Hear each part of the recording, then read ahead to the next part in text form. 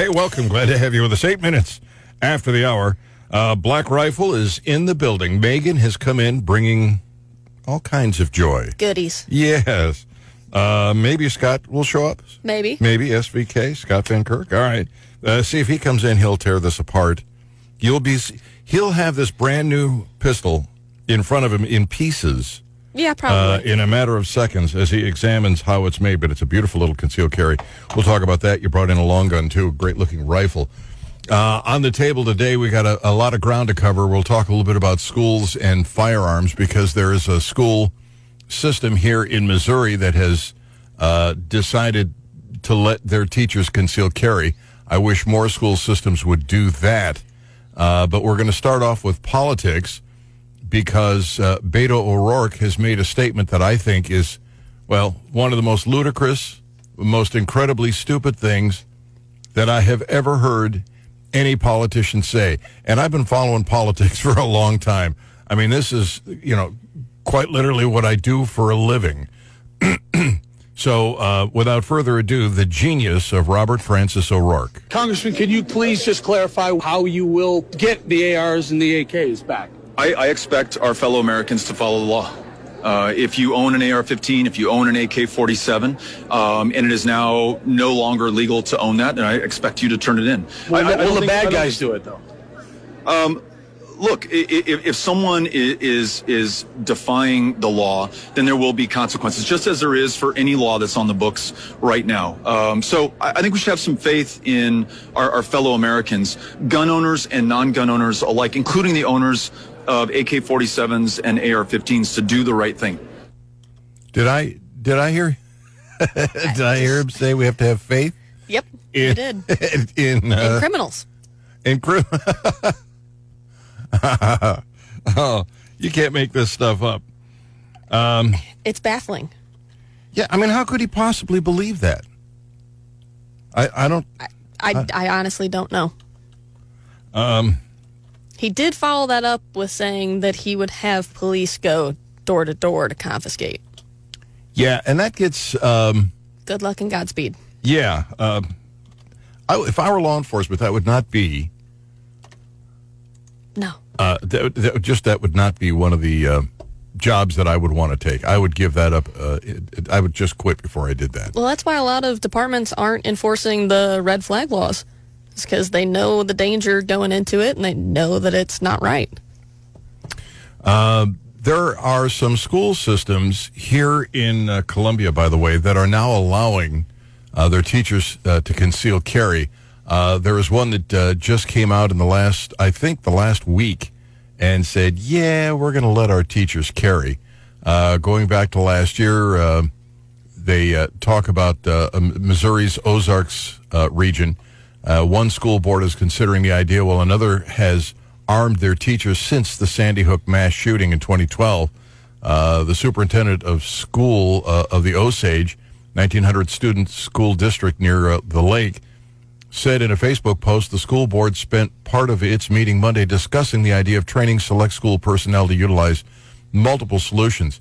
I've heard arguments against the idea. I, of course, stand firmly in favor of it. But one of the things they tell us, Megan, is, the student might get their hands on the teacher's gun. Does that terrify you at all? How do those students know what teachers have them and who doesn't? Oh, yeah, that's probably going to be a problem. And these students are surrounded by people every day who conceal carry, and they don't know who they are. Uh-huh. So that's not a problem. I don't imagine you're going to see a lot of teachers getting upset with a loud and boisterous class to take out their firearm and start plinking at the kids. No. No? So Dr. John Lott looked at school shootings, and he determined that, in fact, it's actually... it doesn't even drive up insurance costs. There is absolutely no excuse. Some people say, well, teachers don't want to both teach and carry a gun, which is akin to saying they don't want to walk and chew gum. Yeah. I mean, what's the difference? Because, There's not much of a difference. yeah, because you don't do anything different until the bad guy comes along. Yeah, you pray that you never have to use that. Yeah, but that's what they're arguing, and it really is it's frustrating, and it bothers me because in Columbia, which is a larger area, the likelihood increases. I think the greater the urban area that somebody will do this in a school. Yeah. You know, it just seems to me that most people in the very rural areas tend to be more grounded. I'm not saying it's not possible. It's happened and it will happen. But I think when you get into the the urban areas, the likelihood that some kid will get a gun from his father or the man that's living with his mother or even the mother. Yeah, because especially in those areas, you're going to have a higher population anyway. So then statistically, it's going to increase that chance more so than, say, a rural area. Can you think of any other way that you could protect these kids? I mean, for the money, I can't think of a better way. It's difficult because, like, my mom worked at a middle school in St. Louis, and the entry points that they have, it was basically you had to buzz in, they've got a camera there, and they let you in. But that main entrance that they were doing that at was at a stairwell.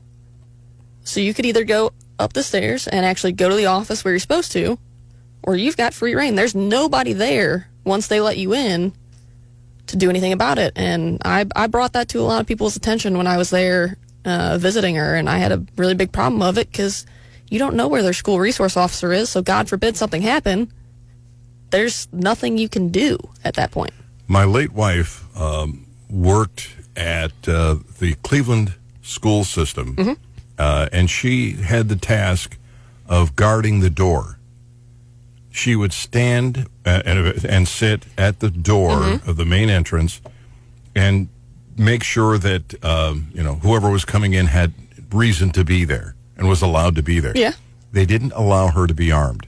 And she was on the Lower East Side of Cleveland, which is a pretty high crime rate area. And it used to terrify me that she was sitting there like a pigeon. Sitting duck, yeah.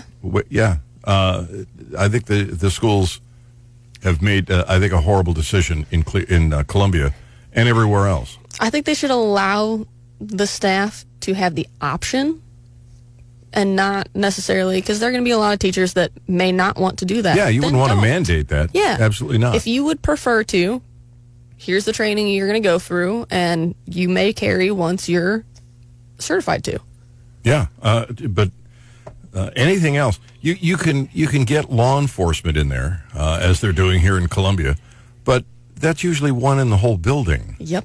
And that's not sufficient. No. And because they're in uniform, they're they might as well just paint a target on them. Because that's the first. If I were going to do something like that, that'd be the first person I'd go for. Because I know, like my high school is a very big campus. So something could have happened in one of the buildings, and the officers could be complete opposite side of the campus, and it's going to take them a minute to get there. And you can do a lot of damage in that amount of time. And again, they're easily spotted. The moment they come into view, that's where the exchange takes place. What about the fear that somebody comes in with a gun and they start shooting, and then you've got a teacher with a concealed carry permit and who's permitted to carry on campus, and he comes out and he misses? See, that's one of the... We had a conversation about this, Brandon Rathert, our morning show host, and that was one of the arguments was, well, what happens if somebody comes out and they miss and they hit a student? See, here's my view on that. The guy with a gun and no one to stop him just keeps shooting students. And there's no telling how many deaths he'll rack up. The teacher comes out with a gun, and maybe the teacher misses, but the teacher is the focus, not the students, and more of them, I think, would have to survive. Yeah. Because he doesn't have time to shoot at the students. Somebody's shooting back at him. I mean, the only thing with that is continue to train. Get out and do things under stress, because that's where a lot of that's going to come in. If you're not used to shooting under stress, it's very likely that you could miss in a situation like that. So it's just that. But you're taking the heat off the students. Yeah. Because you're now the focus of the bad guy.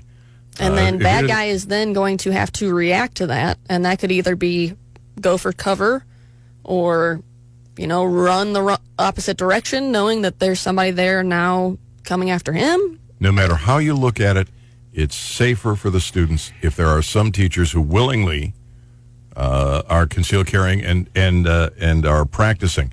And that's the next step I want to hit to.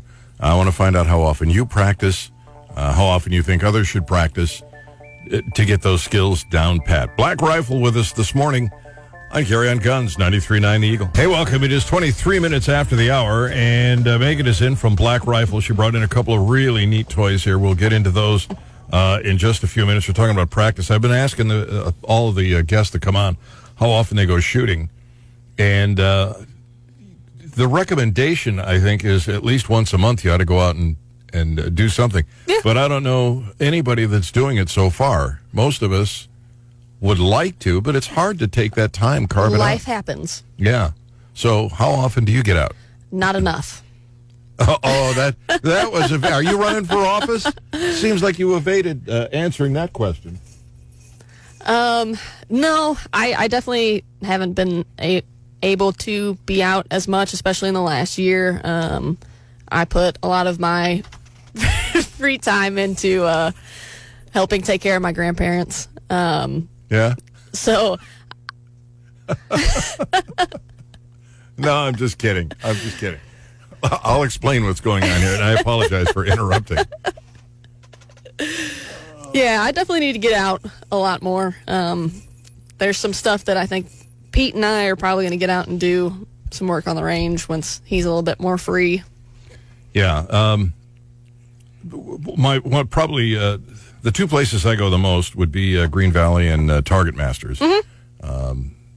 Target Masters is just really convenient for me, but Green Valley has so many things to offer.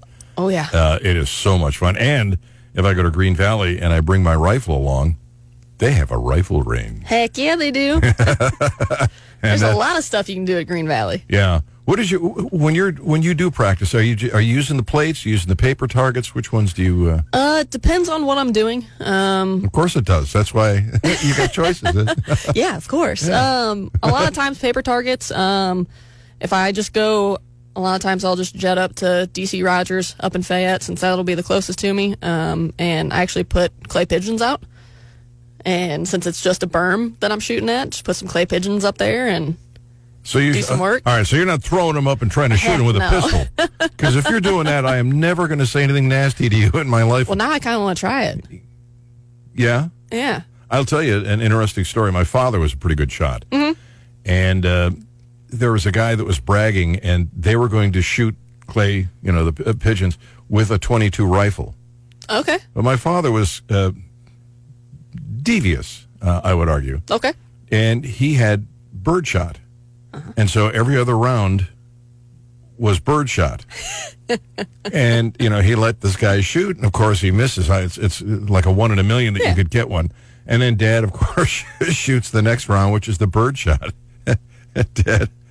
Dad won that one. Smart. Didn't he? Yeah. Clever. But anyway, so that's... it's just fun to go out to places where you can shoot them all, but it's something that you should do every month. And there's more to practice than just shooting at the targets. Mm-hmm. There's drawing your weapon. Mm-hmm. A lot of people don't practice getting that firearm out of the holster in the ready position as often as they should.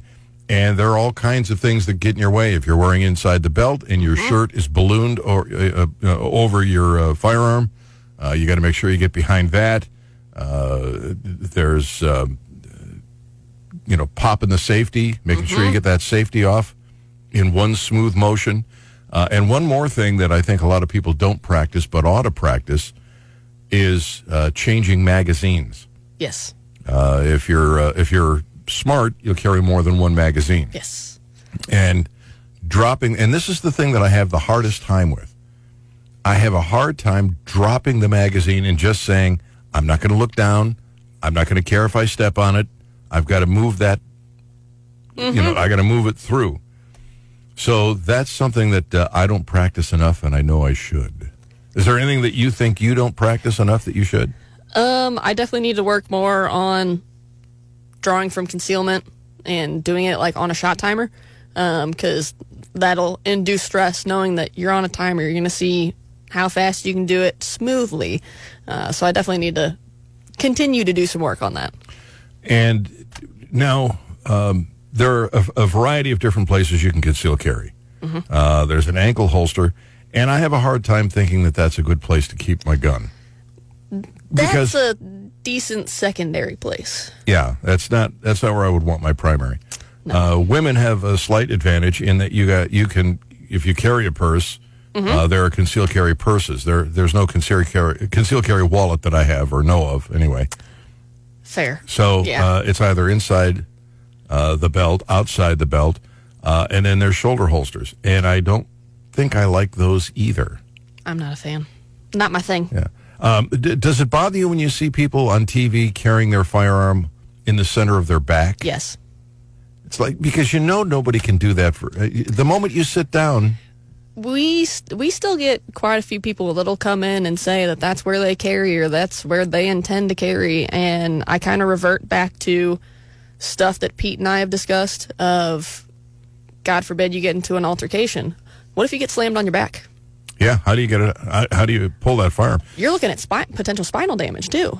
Yeah, that's true. If it's slammed on your back, that would be a very likely possibility. And it's a whole lot easier to go if your arms are pinned, maybe to appendix, than trying to get behind your back and a lot of different factors. When you say Pete, because you keep crowing about Pete, maybe you want to tell people who Pete is. Yeah, so Pete that I'm referring to is Pete Jones, who was formerly of Tim Oliver and Learn to Carry. He now has his own training business of Rooster Industries, and he is actually part-time at Black Rifle. Is he really? Yes, and so is Doc, his business Really? partner. Yeah. See, Tim Oliver is such a great trainer. He's even trained his own competition. Yeah, well, good thing being Pete and Doc don't really do concealed carry stuff. They focus on more advanced training, law enforcement training, so they kind of piggyback off of each other. Yeah. I got my basic training from Tim Oliver over at learntocarry.com. Me too. And have you ever seen him shoot? I mean, shoot fast? I don't think I have.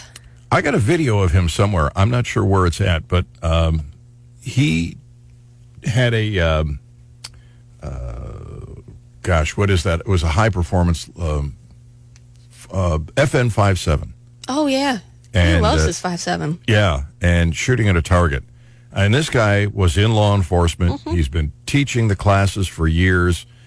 He shot in competition. And he's not a young kid anymore. And he's got those, I used to call him sausage fingers. But he pulled out his firearm, and he shot and hit the target at such an incredible rate that I never told him how impressed I was. I'm not surprised. Because you don't want to give him a big head. Well, no, you can't. All right. We got some stories in the news that the news media aren't covering. We'll cover that ground. Black Rifle is in. Megan is here. New toys to be had. On Carry On Guns, 93.9 The Eagle. 35 minutes after the hour. Glad to have you with us. Glad to be with you. If you've got questions about your firearm, give us a call, because Megan is in the building from Black Rifle, and she can answer them all. I hope so. Well, we'll try. Yeah, anyway. we'll try. And Black Rifle is in Boonville, and it's the second exit. Yep. Or the middle exit. Yep. Or if you're coming the other way, the second exit. Correct. No matter how you do it, you can't miss. There are some stories in the news. They don't cover these stories. You hear about when there's a shooting, but you don't hear about when a firearm is used to repel the bad guy. So we got a couple of stories from Bearing Arms that I thought would be worth mentioning.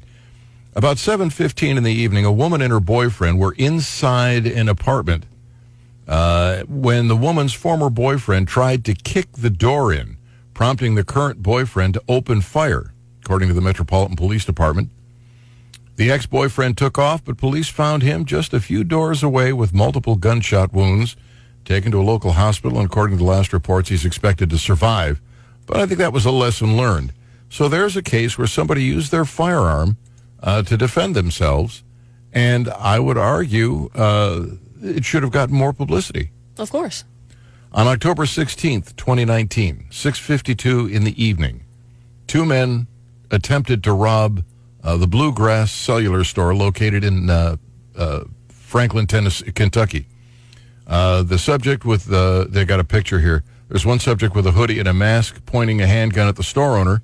The store owner pulled a personally owned firearm, chased the suspects from the store. They fled, traveling south on Nashville Road. The suspect, one of them wearing a scream mask, wearing an ASAP Ferg hoodie. The other male suspect wearing a Chicago Bulls cap with a beard. And they didn't get shot. This guy had enough sense not to shoot at somebody who was leaving the scene.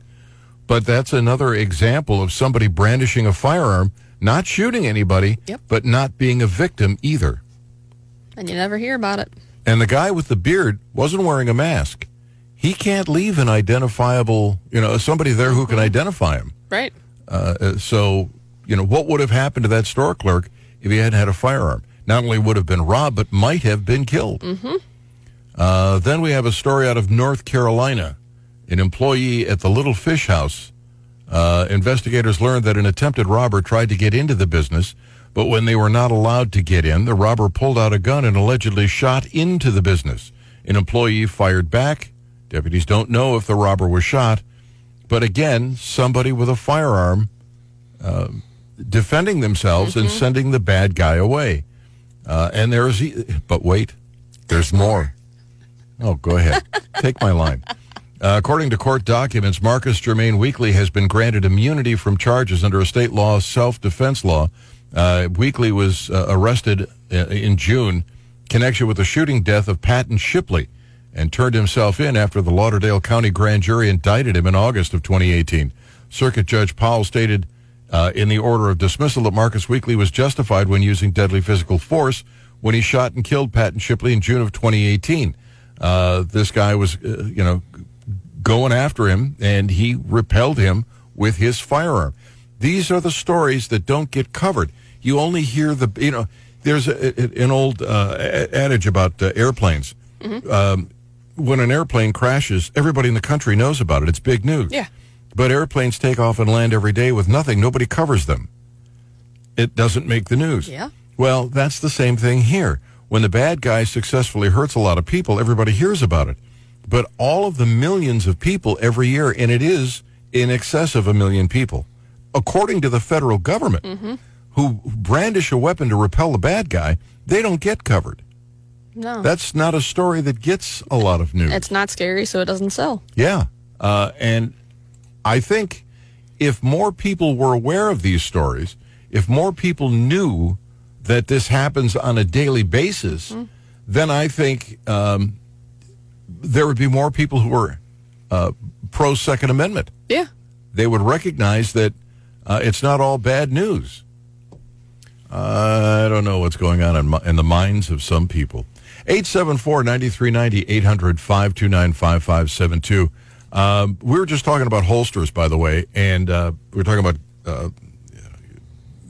carrying in the ankle, which I think is great for a backup when the bottom falls out, but getting that out in emergency is a little bit challenging. Excuse me. Wait a minute. Hold on. Just give me a second here. That doesn't work. But this is the season that we're coming up on where an outside-the-belt holster is really easy to carry off, to pull off. Because you're wearing usually a jacket or something that's bulky and makes it much easier to draw. And in fact, I just talked to you about getting one for my my concealed carry. And you do that often enough, too. You carry on the outside of the belt. It's probably, I would argue, the best option outside the belt. Easiest to get to. And easiest and pretty easy to conceal. But they can get holsters at Black Rifle. Oh, yeah. Yeah, we've got holsters from just a general sticky holster that's an easy inside the waistband or in the pocket up to, we have Galco, we have Crossbreeds. We have a lot of options in the store. Speaking of inside the pocket, because I do have a small concealed carry that I use when I'm wearing a suit. Yeah. And a lot of people will just put that little pocket carry in their pocket and not use a holster. Some people don't even know you can get a holster for it. But they do make a holster for it, and it's designed so that when you pull a firearm out of your pocket, the holster stays in the pocket. Yeah, it's got some. I don't know what the material is, but it's a tacky material on the exterior of the holster. So, being that it's tacky, it's going to stay put. I even use them inside the waistband because it's going to stay put. Mike went over the handlebars on a bicycle using one of those holsters, and his pistol stayed put with just drawstring shorts. That's a picture I don't want to have to. No, I don't want to know. But there are all kinds of options. If you stop by Black Rifle in Boonville, they will take you through and find the holster that's best for you. Red flag laws. Cop sees guns owned by a school crossing guard. Do you know what this old gentleman did that got him in so much trouble? Yes. You want? Yes. Well, see, when you say that, you're supposed to go, yes, he, blah blah blah. Instead, you just gave me yes. I need help here. What did this guy do? Because I feel bad for the poor man. Well, you want to tell people what he did? You can go ahead. No. I insist. I just don't remember exactly how he phrased it. He was concerned about school safety, and he made a comment about that. And the next thing you know it, they want his guns. The author, this is from Media Research Center. A few days ago, he wrote a piece about and shot a video covering the fact that in the first 2 weeks of New Jersey's rights violating red flag statute, agents of the state used it more than once a day to go after people's firearms.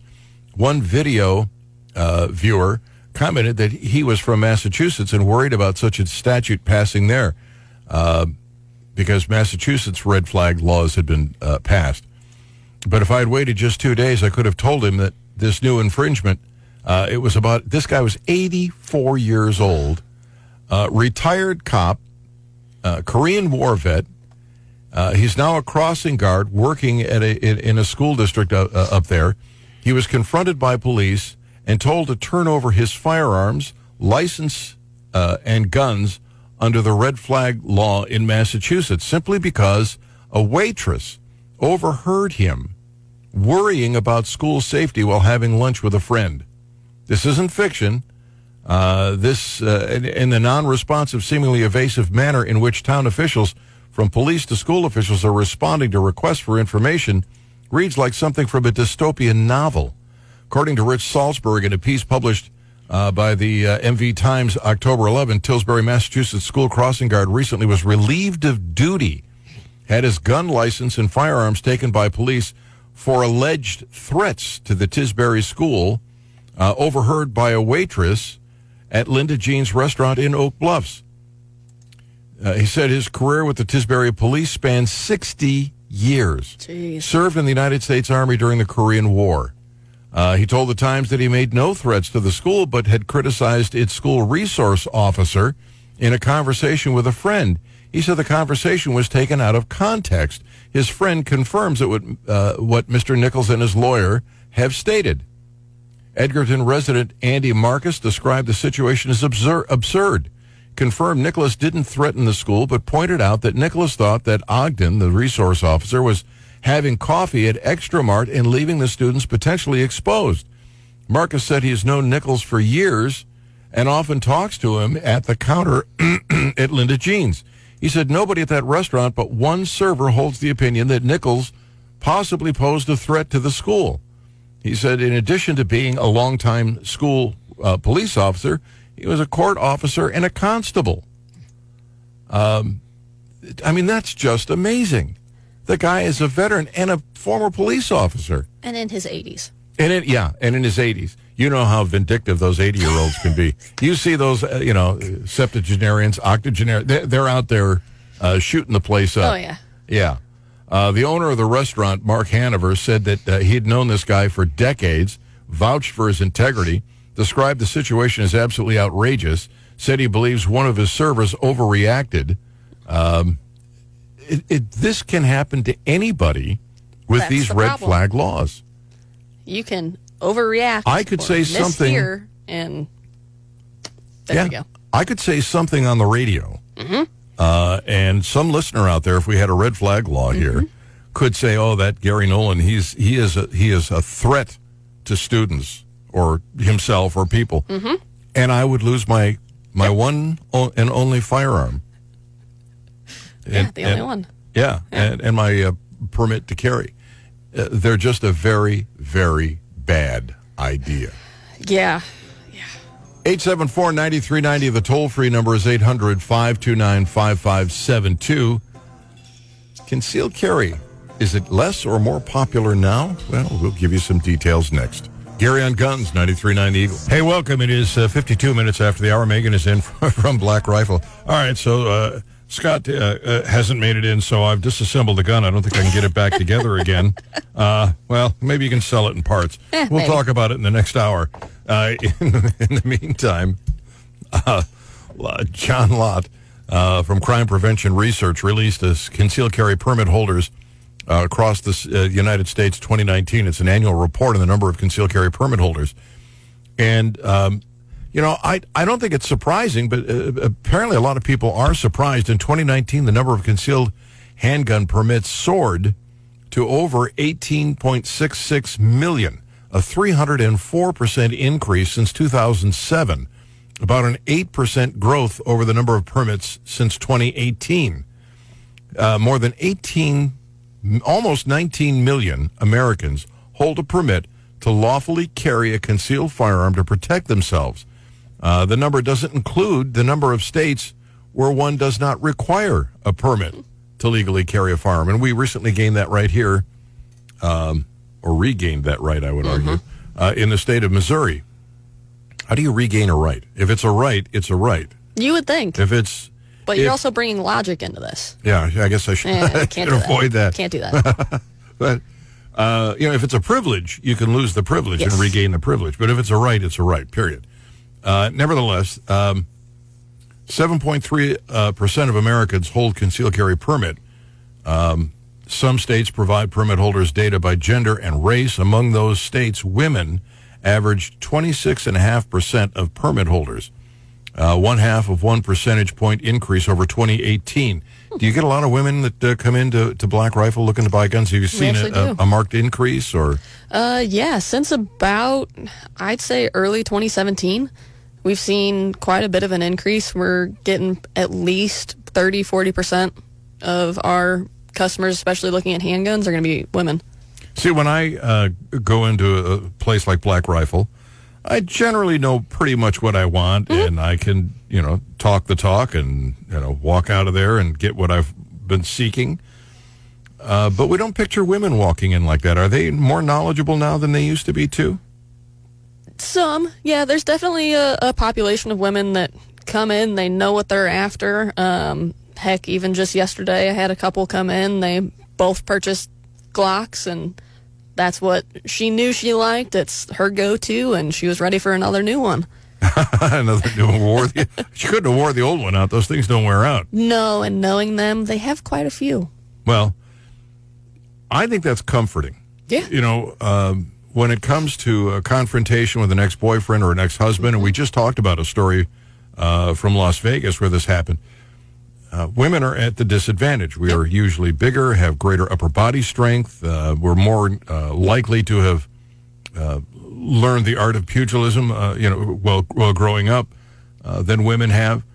So there is an equalizer here, and the more women that know about firearms, practice with their firearm, the fewer of those women are going to be endangered.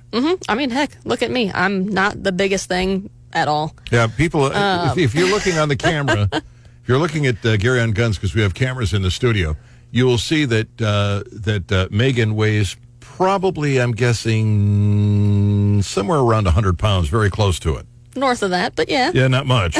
Not much. The only way you get north of that is if you're holding on to 2 pounds of coffee or something. That's why Pete always jokes that I'm 100 pounds sopping wet. Yeah. It doesn't surprise me. But I'm not big. I'm going to stack the deck in my favor. Yeah. What is that line that Tim used to use? It's all right to cheat when it comes to a gunfight. Oh yeah. Yeah. Whatever it takes. Women averaging 26.5% of permit holders, 0.5 of 1% point increase over 2018. The increase in female permit holders outpaced the increase in male permit holders across the same time period. I think that women are playing a little game of catch-up here. Yeah. The number of African-American permit holders increased faster than the number of white permit holders. And, you know, if you're looking at the urban areas where, frankly, as the result of big government, most African-Americans end up residing, it's pretty tough territory in many cases. They're the ones who really, really need to be able to conceal carry. Yeah. And the problem here we have is the government often throws up roadblocks. Making it more expensive to get a permit means they're less likely to be able to afford to protect themselves and their loved ones. Yep, they're pricing out that income status. John Lott reports that in Texas, the number of black permit holders has grown more than twice as quickly as the number of white permit holders. Within states that provide data by both gender and race, black female permit holders was the fastest growing population.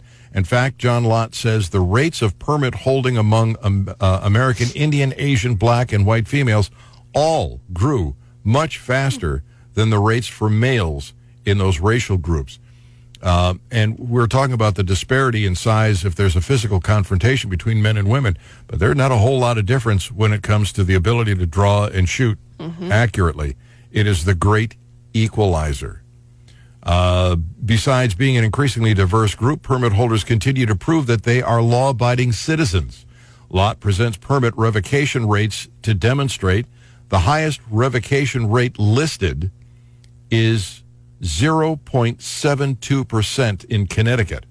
Only one other state, Maryland, is even above 0.5%. To be clear, that's less than 1% of permit holders, as Lott notes. Most of these rates include revocations for any reason, including people moving out of state, and for states where the revocation rates are higher than hundredths of a percentage point are due to residency revocations. When I moved to New York, I no longer have a concealed carry permit.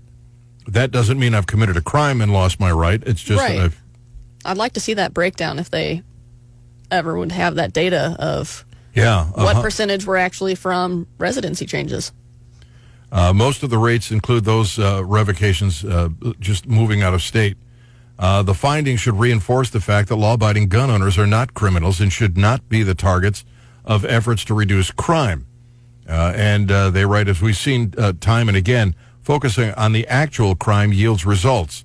Efforts to demonize law-abiding gun owners will only increase as politicians get desperate for attention from a fawning media. So if people like Robert Francis O'Rourke get their way, a lot more people are going to be victims. And that is dangerous. Coming up in the next segment, right after we get you up to date with what's going on around town and around the world, I'll try and put this pistol back together. I'll just give it to Megan. She'll do it. We'll tell you what she brought in. And she also brought in a long gun with optics, and it really is neat. We'll talk about that, too. All coming up. Gary on Guns, 93.9 Eagle.